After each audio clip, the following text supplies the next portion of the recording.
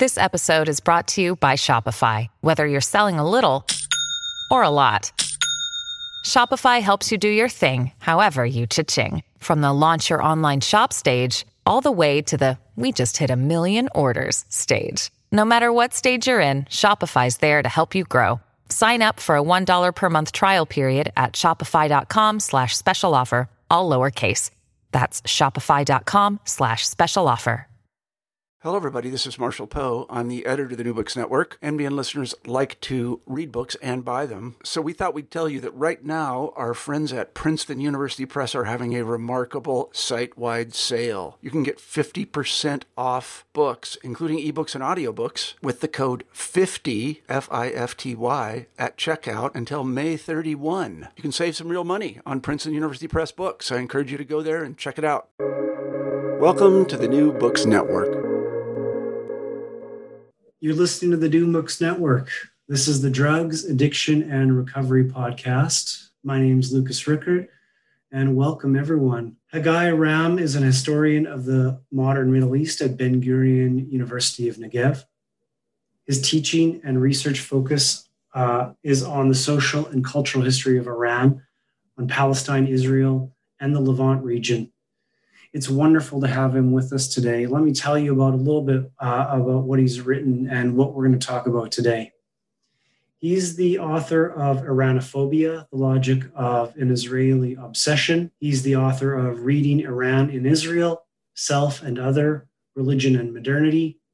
And he's also the author of Myth and Mobilization in Revolutionary Iran. However, today he's here to talk about Intoxicating Zion, a social history of hashish in mandatory Palestine and Israel, which was just published with Stanford University Press. Haggai, it's great to have you here. Thank you so much for having me, Luke. It seems a lifetime ago that we were in person talking to each other in China, and I got to know a little bit about you. But let's start off maybe with your background for the listeners. Can you tell us about yourself and how you got into the topic of cannabis and hashish? Oh, sure. I think that you actually slightly mentioned it because for the greater part of my career, I've been a historian of modern Iran and the pre-1979 Islamic Revolution and the post-1979 Islamic Revolution period.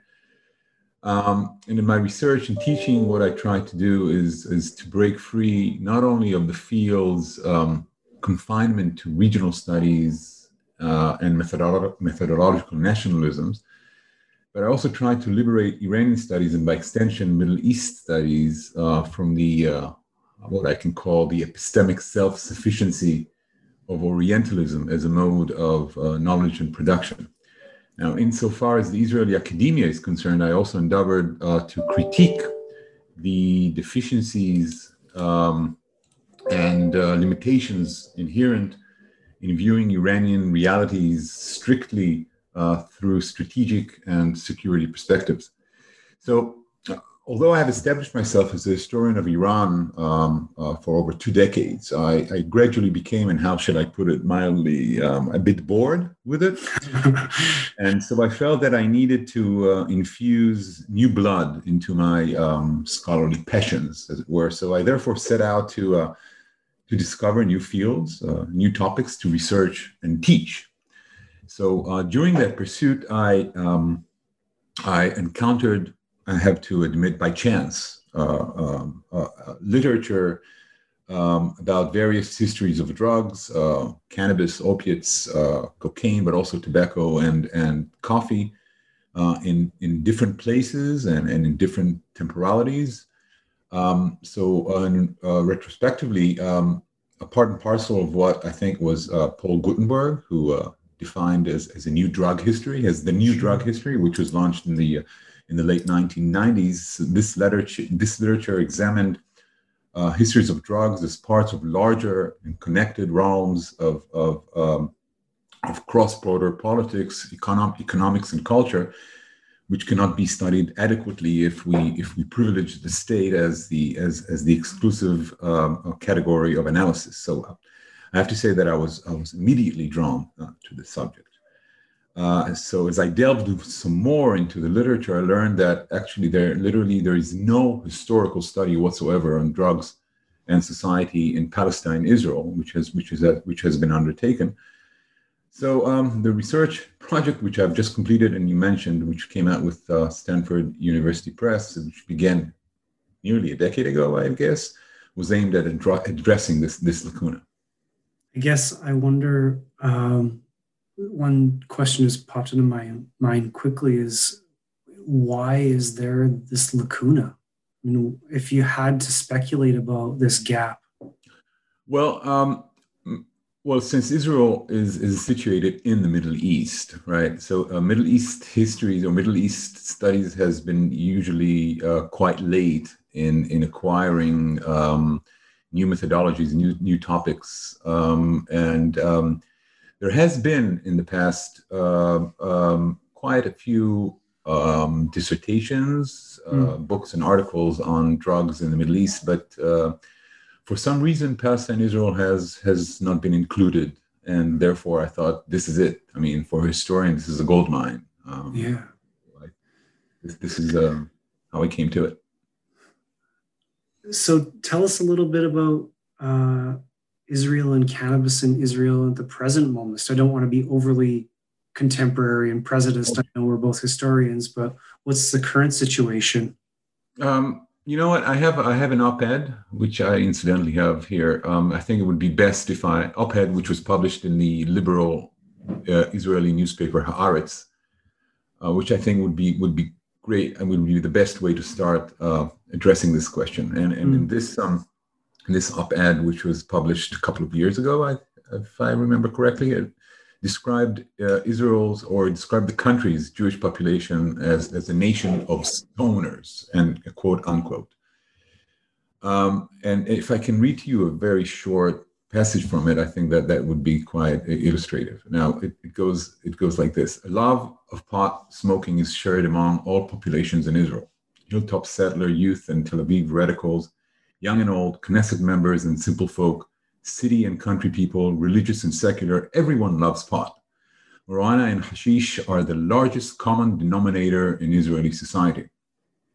Despite the common ideals held by hippies in Israel, it turns out that one can be a religious fanatic, a human rights trampling racist, or a warmongering militarist, and still be incredibly good at rolling joints. No problem. Pot couldn't be any more common in Israel. There aren't enough lungs. Okay, so now again, I assume, or not assume, I mean, I'm certain that this description of Jewish Israel as a nation of stoners is an overstatement. Yet, a 2017 survey conducted by the Israel Anti-Drug Authority validates this general impression and also backed it up with hard numbers. The survey found a dramatic surge in the prevalence of cannabis use by Israelis, Jews, and non-Jews alike. 27% of the adult population reported using cannabis in the past year, in comparison to just under 9% in 2009.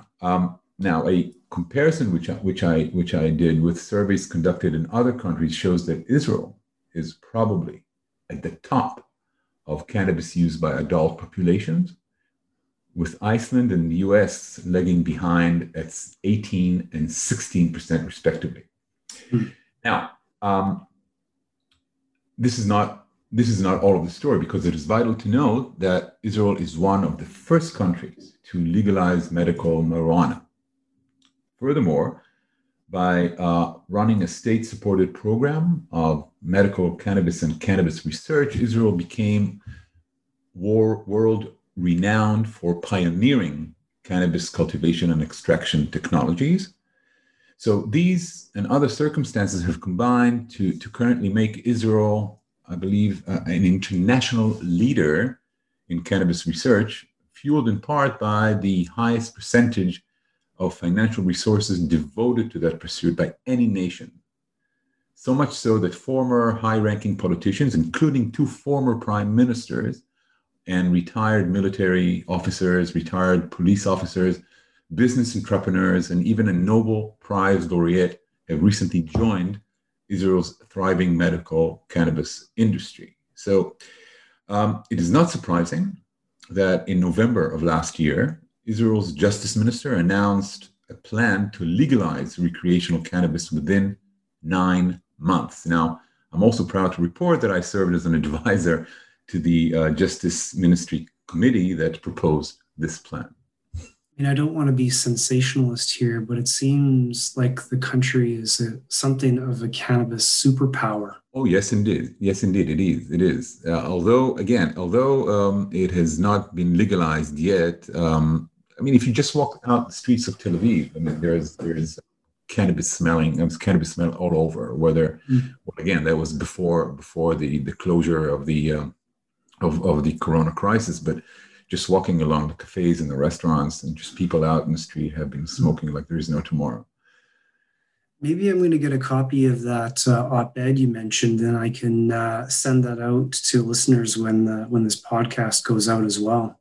Sure, I'll send it to you as soon as we're done here.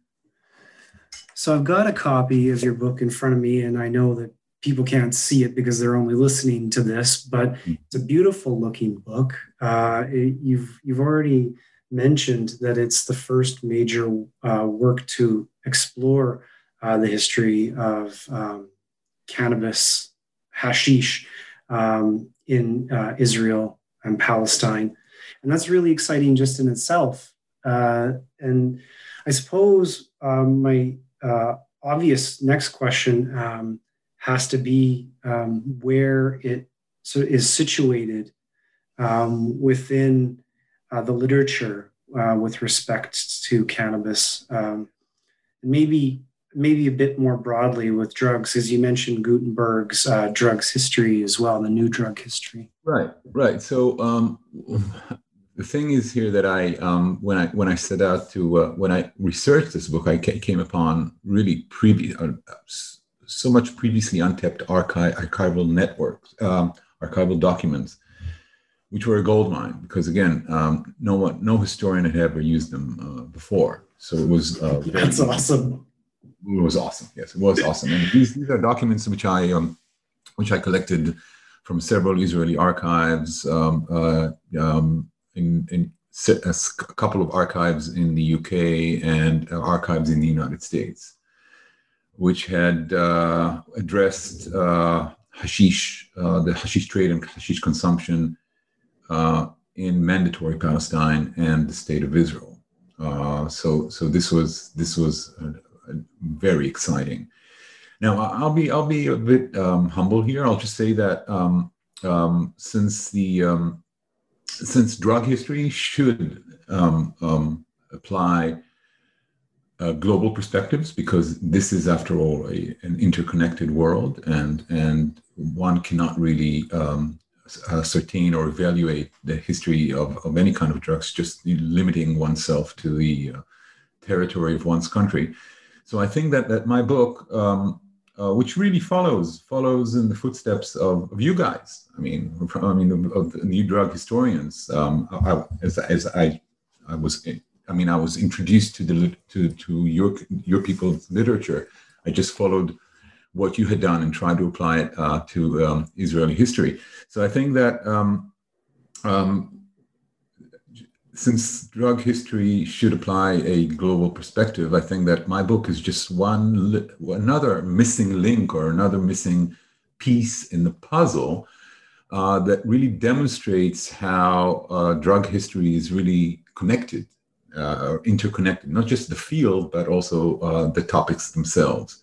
So, showing how hashish has been based on gendered class and let's say Orientalist assumptions has been done with other books and other articles which I had read. I just had to follow your approaches and apply it into my study. So I think, again, so this is a missing link that I exposed or that I discovered, which will enable us to appreciate the global reach and interconnectivity of the topic, of the subjects that we're dealing with. Mm. One thing that occurred to me is maybe not everyone listening has a good sense of what those Orientalist assumptions might be and how they might have been applied or not applied. For scholars of cannabis and its different properties, there's often an understanding that sort of there's stigma and racialized notions that come along with it. But maybe you can just sketch out very briefly or quickly for listeners, what Orientalism means in your book, or with respect to hashish. Again, what my book does in part is to use hashish as a screen on which human beings project their class, ethnic, and gender desires and anxieties. So let me just tell you a little part of my book, which actually address the Jewish attitudes to hashish and the practices related to the drug, and I think that will clarify the question. So, as I show in my book, Jews in Mandatory Palestine. I also deal with the Arab population, but that's another part of the story. But Jews in Mandatory Palestine, and I mean here both Sephardi veterans and East European immigrants, they tended to stay clear of hashish. In this, they were particularly receptive to colonial knowledge, which was produced in three main sites: India and Egypt, where the British had contended with cannabis-oriented populations long before arriving to Palestine, and from the Geneva-based League of Nations, whose role, as we all know, was fundamental in shaping displaced, distorted, and even racist ideas about cannabis around the world. So this knowledge molded hashish into a distinctively racialized Oriental drug, capable of animating the supposed pathologies inherent in the so-called mentality of Oriental peoples, namely inordinate and excessive sexuality, homosexuality, femininity, irrationality, insanity, criminality, indolence, and manipulability. So during the first decades of Zionism, Jews largely refrained from hashish smoking, partly due to its reputation as an Arab vice, and partly due to fear that hashish use by Jews would put the Zionist project in danger of submerging into a Levantine environment. Now, this is not the end of the story, because these colonial or racist or Orientalist misperceptions survived the establishment of the State of Israel, and at the same time responded to new demographic and political realities, namely the expulsion and flight of the Arab population of Palestine in the Nakba, and the country's repopulation by Jews from the Middle East and North Africa, commonly known as Mizrahim. So some of these Jews had used hashish in their countries of origin and brought the habit with them to Israel. Other first and second generation immigrants from Muslim countries picked up on the habit in Israel owing to their socio-economic and ethnic racial marginalization. So in this way, hashish became a Jewish so-called problem, where formerly it had largely been considered an Arab one. So although the number of hashish smokers probably, and there's no way to determine the exact figure, but the number of hashish smokers probably did not exceed a few thousand in the 1950s and 1960s. The habit of these Mizrahim had concretized and dramatized the dominant Ashkenazi class's anxieties about over-Levantinization. Now, at the same time, it also exacerbated the marginalization and criminalization of the Mizrahi underclass in Israeli society. Now, it is perhaps, to understand this Orientalism, it's perhaps interesting to know that the language used in this endeavor, in this campaign, was reminiscent of older European anxieties of reverse colonialism in the late 19th century, which spoke of an insidious invasion of Orientals and Oriental drugs, disrupting metropolitan life and debilitating and immobilizing its citizens. So I think that quite addresses your question.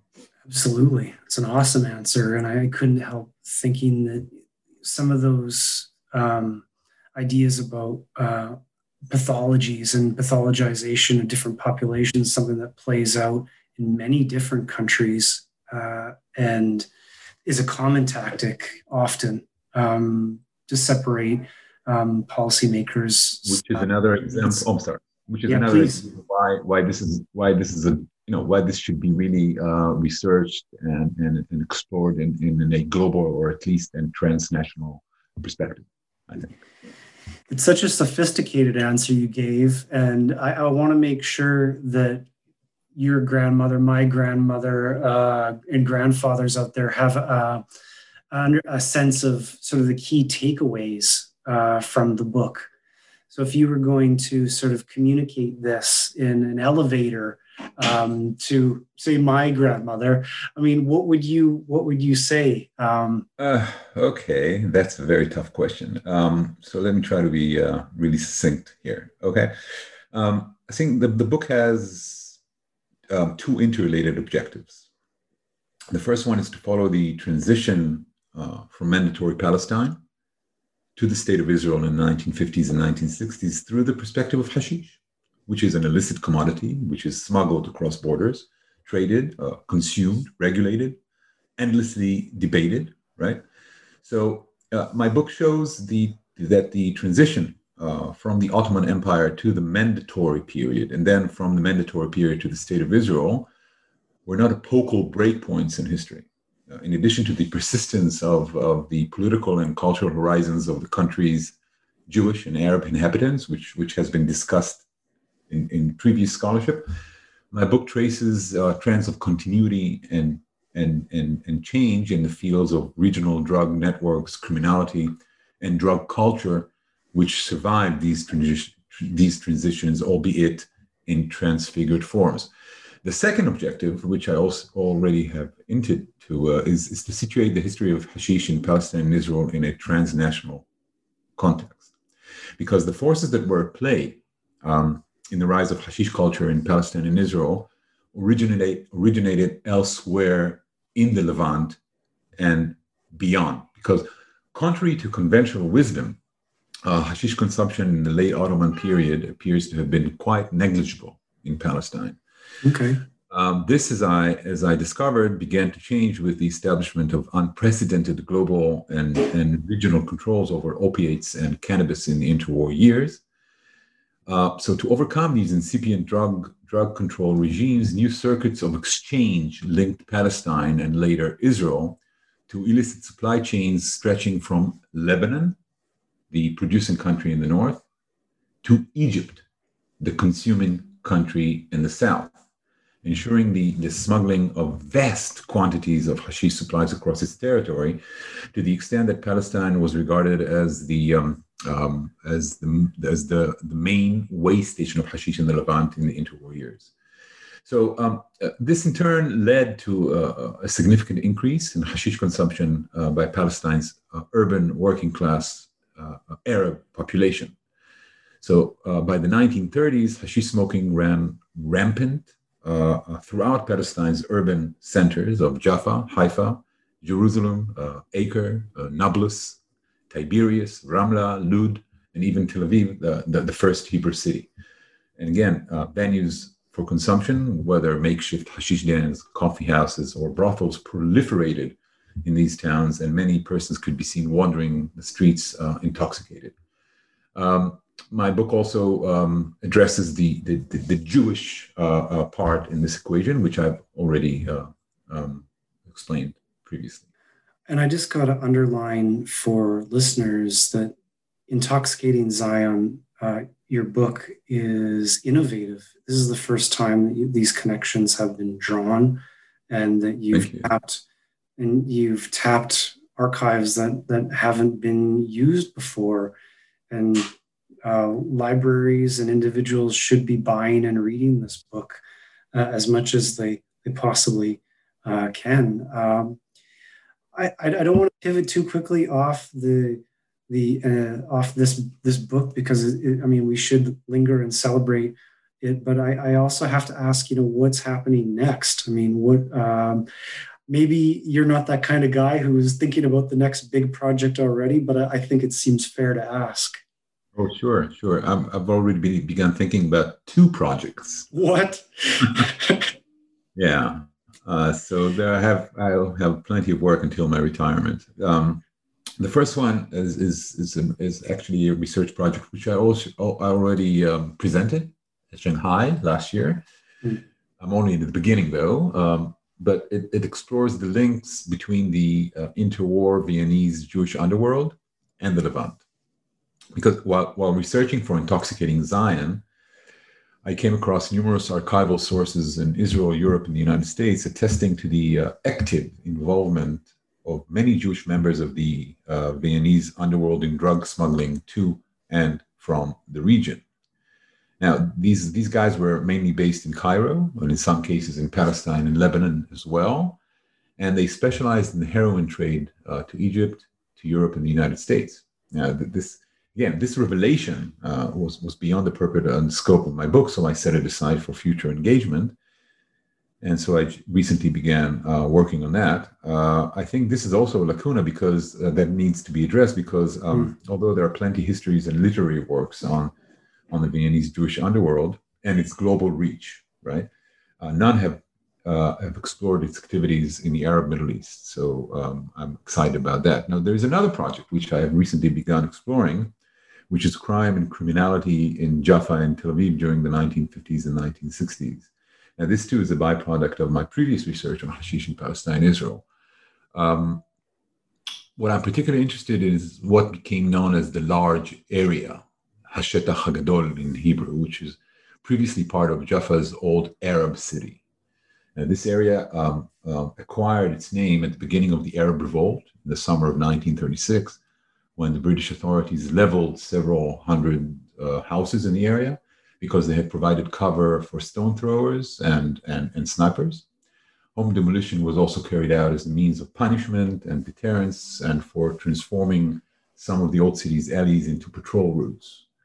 The Israeli authorities resumed demolition of the Arab area during and immediately after the 1948 war, with centuries-old buildings demolished and Jewish immigrants from the Balkans and North Africa being brought in to reoccupy the remaining buildings.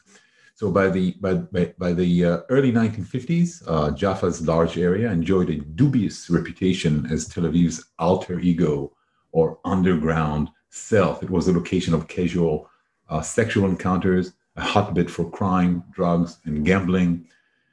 And in the process, the area became home to Orientalist fantasies and ethnic demons that created a place of contamination and revulsion, which is the Jewish antithesis to the white city of Tel Aviv, which is perhaps, a UNESCO World Heritage Site. So this is another lacuna. One more thing that I might mention here is that by the mid-1960s, the area was rebuilt into a space of winding alleys filled with craft shops, restaurants, and art galleries, erasing completely the Arabness of Jaffa in many ways, which is, of course, part and parcel of what the State of Israel has been doing since 1948.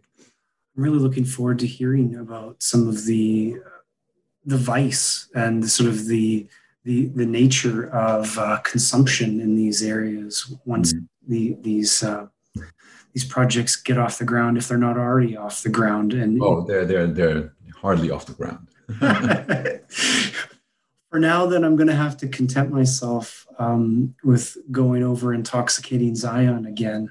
And I want to just finally to thank you, Professor Haggai Ram, for writing this book and for joining me today. And for all the listeners out there, Intoxicating Zion, A Social History of Hashish in Mandatory Palestine and Israel, published with Stanford University Press, is definitely worth your time. So I would go out there and pick up a copy or get it from the library if you can, listeners. And Professor Ram, thanks again. Oh, thank you so much for the kind words, and thank you so much for having me. This is a great opportunity. I enjoyed it very much. Thank you.